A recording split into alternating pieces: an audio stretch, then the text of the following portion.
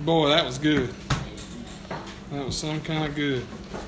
One of my fondest memories of this church is Baptist Men's Day. I think it was one of the first mornings we'd ever came here, probably 13, 14, might have been not quite that long, probably 10 years ago maybe. Brother Jim Kennebrew preached a message. And I'm telling you what, he preached a message. And it broke my heart. It convicted me of where we needed to be and where we needed to be serving the Lord in our community. But Brother Jim, I'll never forget it. He preached from the heart. And most of y'all know, but some of y'all may not know. But he was a man of God, and his legacy lives on in this church and in this community today. And he was great. I can't put that thing up in my face. It ain't working. Can y'all hear me? Okay.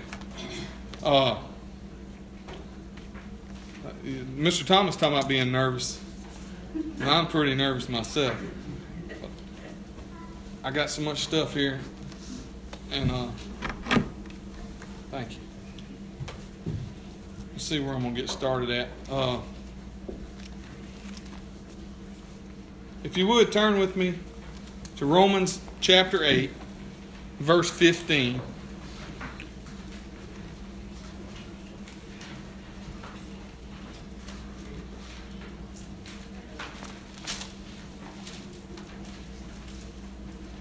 I got some notes here. I'm going to try to stick to them. Maybe I won't forget nothing or get sidetracked and get off the subject. But I thought about this today, what I had to do, and I'm really not really prepared for it. I haven't really spent a lot of time thinking about what I was going to do. But I knew I'm not a preacher for one, but I know that today's Father's Day, and I was thinking that, you know, the foundation that we have here in this church family, it means a lot to me, and I'm kind of proud of it because I have men that were here that aren't here anymore that I remember. You know, Brother O.D., Brother Joe Jackson, you know, Bobby Kennebrew. It's just a strong bunch of guys that I can remember as firsthand example. Brother Jim, that really was the foundation of this church and was leading people and calling people to, you know, come go to church, you know, come see us, you know, and just a solid foundation of this church. That I thought, you know, today being Father's Day, I just kind of, that we need to be a Father's Day themed deal. So the title, I guess, if I had to have a title for this, what I'm fixing to talk about would be God is a good Father. And in Romans, if you would, I'm going to read Romans chapter 8, verse 15 and 16. And it says, "For you did not receive a spirit that makes you a slave again to fear, but you received the spirit of sonship. And by him we cry, Abba, Father. The Spirit himself testifies with our spirit that we are God's children." So we are all God's children. I'm going to open in prayer, if you would, and then I'll get started. So Lord in heaven, as I come before you now, Lord, I just pray that this word that I'm talking about today, Lord, that it'll prick somebody's heart, Lord, or whatever you wish it to be done. I wish your will to be done here this morning with it. I pray that you'll just give me the wisdom, Lord, and the knowledge to speak and to glorify you through your word, Lord. And I pray that your Lord will be revealed and you'll be glorified through what we do this morning here as men of this church, as spiritual leaders of this church, Lord. I pray that we can glorify you in all that we do. And it's in Jesus' name we pray. Amen. All right. The Bible is clear about our relationship with God. And God, He is our Father. We are His children. He's the creator of everything. Everything that we have, everything that we do, everything that is provided to us is from God. God is sovereign. And like we learned at church camp, God knows everything from the beginning to the end. He sees it all at one time. So He knows exactly what's going to happen and what's happened and what we're going to do. So He is our Father. He is our creator. And we are created in His image. So how remarkable is that? To think, you know, we are not the gorilla, you know, that was shot in the zoo. Jesus died on the cross for us, not the gorilla. So many people get so sidetracked over the things that are going on in this world that this gorilla got shot, and that was a kid created in God's image that they were protecting. And 60-something people died that same week that all the media covered about this gorilla, and they never said nothing about 60-something people killed in Chicago that week. Nobody heard nothing about that. So people aren't really focused on the true meaning of what God is here for and why God is our Father and why we were created. And I got off on a track there, and I shouldn't have got off on that. But anyway, we were created in God's image, and God is our Father. And 265 times in the Scripture identifies God as our Father. And the word Father has a lot of different meanings to people. Some meanings might be, some people might think fun, loving, warm memories of their father. We like to create memories with our kids and go on vacations and stuff, and birthdays and graduations and stuff like that. And that's a lot of warm meanings and things come up whenever you say the word father to a lot of kids. And then there's some people have a lot of warm memories of their father, and it may bring sadness to them because they're not here anymore. The same loving, warm memories, but it may bring some sadness in their heart also because they're missing their loved ones. So it's a lot of different types of memories you have when you bring up the word Father to some people. Some have absence and rejection. It may be somebody here today that has had been rejected by their father, and the absence of them in their life. Which it may be a hole there, but God can fill that hole. He's not only our Father, but He's a good Father. And when you think about God being a good Father, you think about in the middle of the night, if your kids cry out, you don't just lay there in the bed and say, "Oh, they'll be all right." They can fend for themselves. You get up and you go check on them and you go take care of them and see what their need is, and fulfill it. And God is right there with us, especially in the hardest times of our lives. Where we have a lost loved one or a lost father, and He's going to be there with you, just like a good father is that goes and takes care of his kid. It's the same example, that we live from the example God sets for us. And in those hard times that we struggle, that's the valley. Like we talked about at church camp. He's with us the entire time, in the good times and the bad times. And when you're in that valley, God being the good Father that He is whenever you understand Him better. And you understand that He is there for you and His love for you, and you understand it better, and it's a deeper understanding of God being your Father as you go through those low times, is what I'm trying to say. And when you come out of them, you're stronger and you're better, and you realize that He's there for you and He's provided for you through that hard time. And I'm gonna read Psalm 34:18 would be what I'd like to read, and that's how the Scripture backs that up.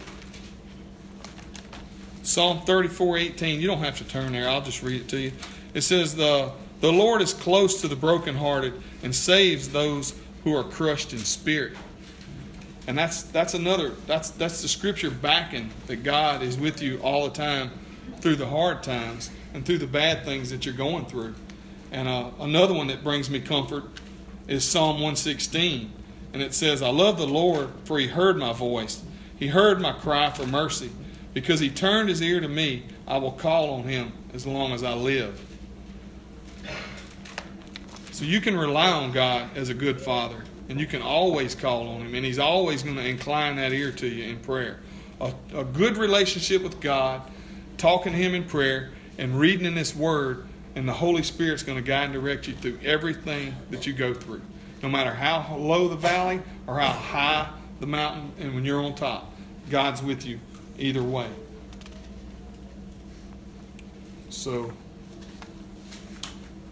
now I'm going to kind of go and copy. Me and Big Boy kind of had the same idea for this Father's Day message. And I'm going to read in Luke chapter 15.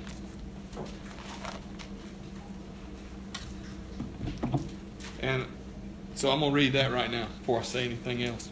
And I'm going to start at verse 3. If y'all want to turn there, it's pretty common scripture, but it says, then Jesus, and this is Luke chapter 15, verse 3. Then Jesus told them this parable. Suppose one of you has 100 sheep and loses one of them. Does he not leave the 99 in the open country and go after the lost sheep until he finds it? And when he finds it, he joyfully puts it on his shoulders and goes home. Then he calls his friends and his neighbors together and says, rejoice with me, I have found my lost sheep. I tell you that in the same way, there will be more rejoicing in heaven over one sinner who repents than over 99 righteous persons who do not repent. That's one parable that Jesus gave as an example of how God loves you, and how God is your Father, and how He thinks that you have special value. If you're that one sheep, you are worth going to get. Just because you got 99 here, He's not going to leave you and let you go. He's going to rejoice whenever He gets you back. Verse 8 says, this is the parable of the lost coin. And it says, or suppose a woman has 10 silver coins and loses one, does she not light a lamp, sweep the house, and search carefully until she finds it? And when she finds it, she calls her friends and neighbors together and says, rejoice with me, I have found my lost coin. In the same way, I tell you, there is rejoicing in the presence of angels of God over a sinner who repents. So as God, your value is just like the value of that lost coin to that woman, to God. And this is the one that finishes up chapter 15. It's another parable, the parable of the lost son. Jesus continued, there was a man who had 2 sons. The younger one said to his father, Father, give me my share of the estate. So he divided his property between them. Not long after the younger son got together all he had, set off for a distant country, and there squandered his wealth in wild living. After he had spent everything, there was a severe famine in that whole country. Let me see. Back at verse 14. After he had spent everything, there was a severe famine in that whole country, and he began to be in need. So he went and hired himself out to a citizen of that country who sent him to his fields to feed the pigs. Now, Big Boy knows about feeding pigs because we got one, he takes care of it. And that's what he's explaining, how horrible of a job that is, or how nasty that pig is, or how rude and abrupt that pig is. So this boy was in dire need. And not only was he taking a job feeding pigs, but he longed to fill his stomach with the pods that the pigs were eating, but no one gave him anything. So he was hungry and he was starving. So when he came to his senses, he said, how many of my father's hired men have food to spare? How many servants of his father had food to spare? And here he was starving, not even getting to eat what the pigs had. And here I am starving to death. And verse 18 says, I will set out and go back to my father and say to him, Father, I have sinned against heaven and against you. I am no longer worthy to be called your son. Make me like one of your hired men. So he got up and went to his father. But while he was still a long way off, his father saw him, and filled with compassion for him, he ran to his son, threw his arms around him, and kissed him. He didn't wait for him to get there. He didn't rub his face in it. He was glad to see him coming. He longed for him. He had been sitting there waiting for him. The son said to him, Father, I have sinned against heaven and against you, and I am no longer worthy to be called your son. But the father said to his servants, quick, bring the best robe and put it on him. Put a ring on his finger and sandals on his feet. Bring the fattened calf and kill it. Let's have a feast and celebrate. For this son of mine was dead and is alive again.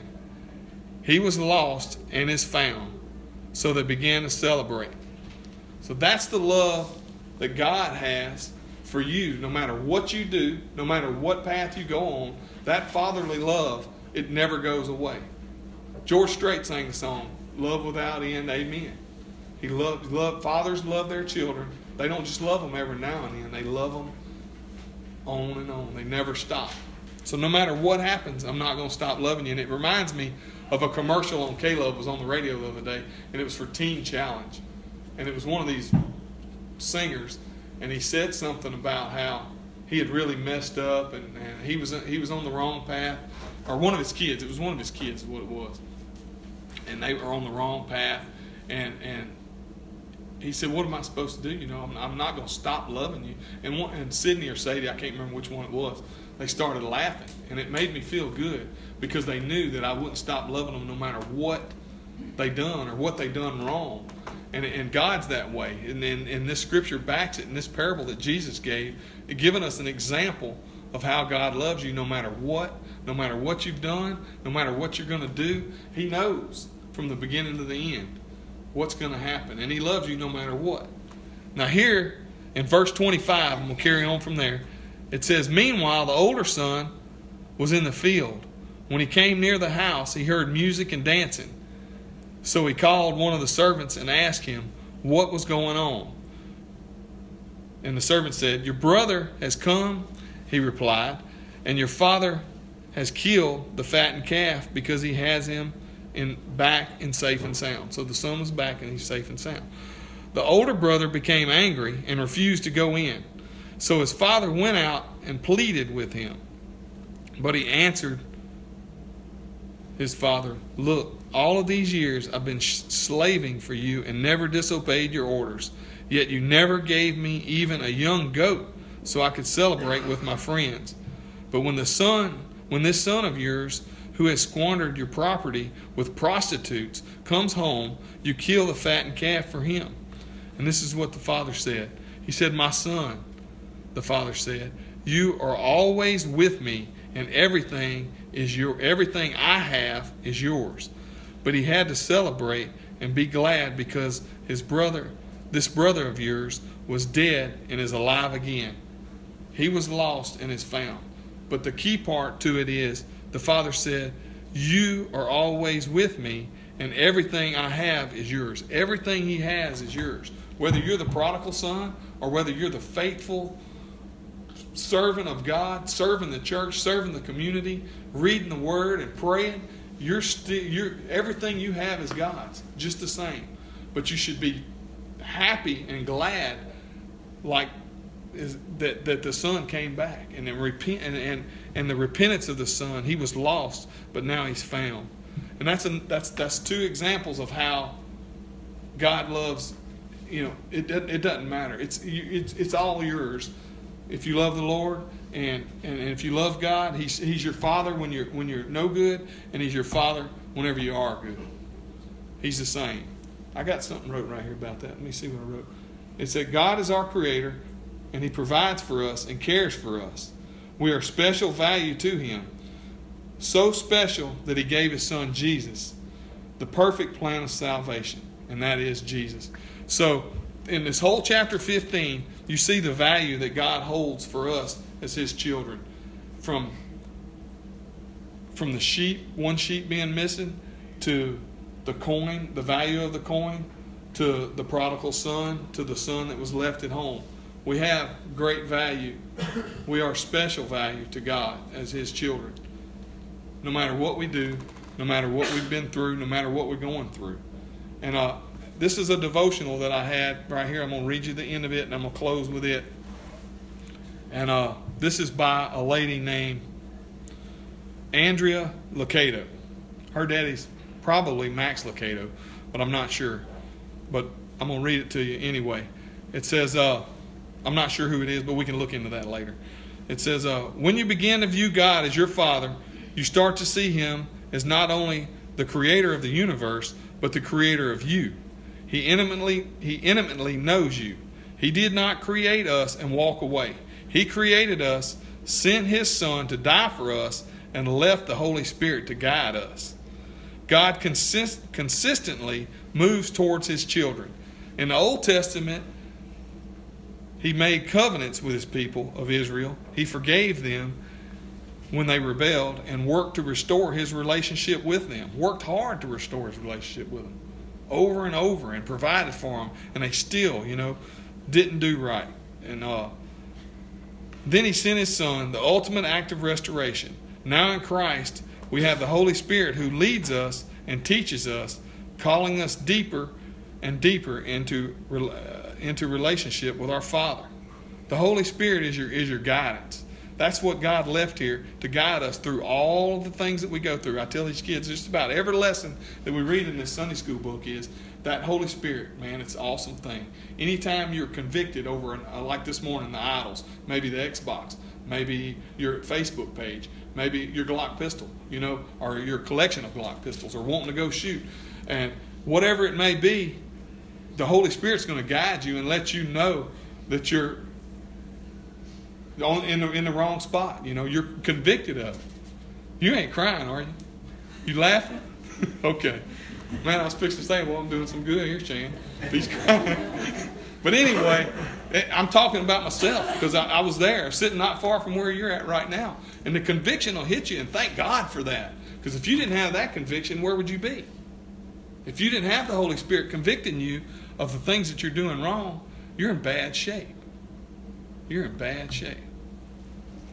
So I thank God for that Holy Spirit, the great comforter that let me see if I can get this to come back on. The great comforter that Jesus left here whenever he went back it's an awesome thing. It's a perfect plan of salvation, y'all. It's not complicated at all. It's very, very simple. It ain't no Jesus and all this other stuff. Just stick to it, stick to the cross and stick to Calvary, and you're going to be fine. It's nothing. You don't have to jump through any hoops. You don't have to just, do certain things on certain days. It's a great gift that God made us, his children, through his Son Jesus Christ on Calvary, that died for us, and that sin, that blood covers us from that sin, so that we're in front of God cleansed, perfectly clean. Let me see where I left off here. It's an amazing thing about the Christian life.